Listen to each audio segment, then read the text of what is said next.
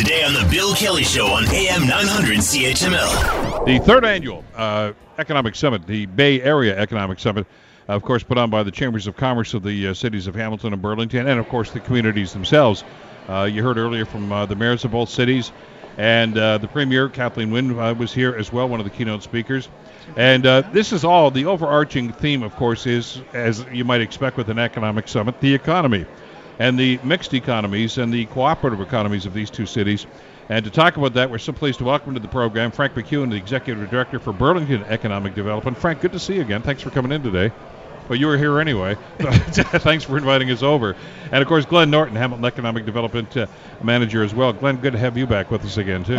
Thanks, Bill. Always a pleasure. Let me ask you, before I'll start with you, Glenn, the little foray that you guys did in Toronto for a couple of days, which some people looked at rather skeptically and say, why do you guys have to go into Toronto? To say, we don't need Toronto's approval on this.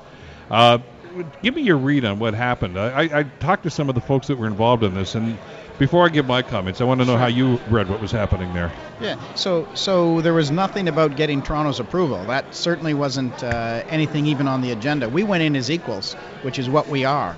And it was about letting Toronto know about the business opportunities in Hamilton, that it's not necessarily the city you think it is, that we are a city that has grown and changed and matured in so many ways.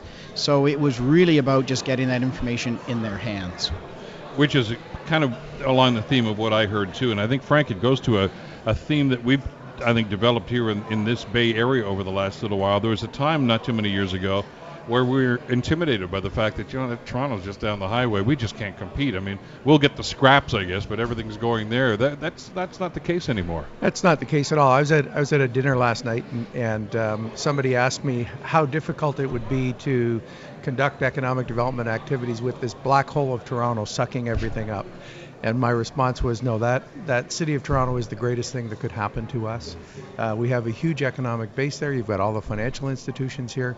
And what I really see happening is, first of all, I think Hamilton is really on the rise and is really in a good position. But I also think that as so many things are changing in how people work, there's a huge opportunity in what I think of as the GTA West, or the end of the west part of the lake. But the area at this end of the lake with all the connectivity is a huge asset and will become more of an asset as it links into Toronto. And in fact, it's easier to get from here up to Kitchener-Waterloo too. So I really think we're in a good position, and I think this west end of the lake, if you will, with Hamilton and Burlington and the activity going on, I think we're in great shape, and I think what goes on in Toronto is wonderful, and it's going to help us every single day. I mean, Toronto's Toronto. I mean, it's always going to be the center of commerce. I love it. It's a great city, and I agree with you. It's great to be this close to such a huge hive of activity like that from an economic standpoint.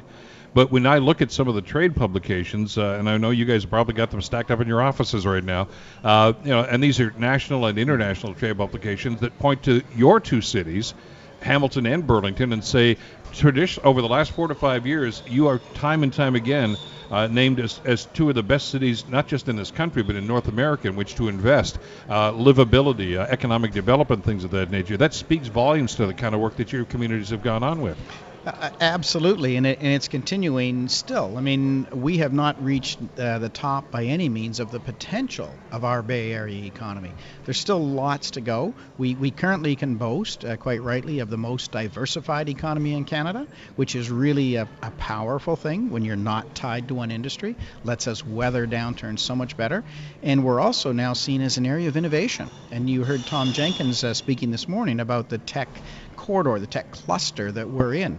Us, Toronto, Kitchener-Waterloo, and everything in between. We all have something to offer, and if we think of ourselves as a big area, really, we're massive. We can compete with things like Silicon Valley, Berlin, and Austin, Texas. Want to hear more? Download the podcast on iTunes or Google Play and listen to The Bill Kelly Show weekdays from 9 to noon on AM 900 CHML.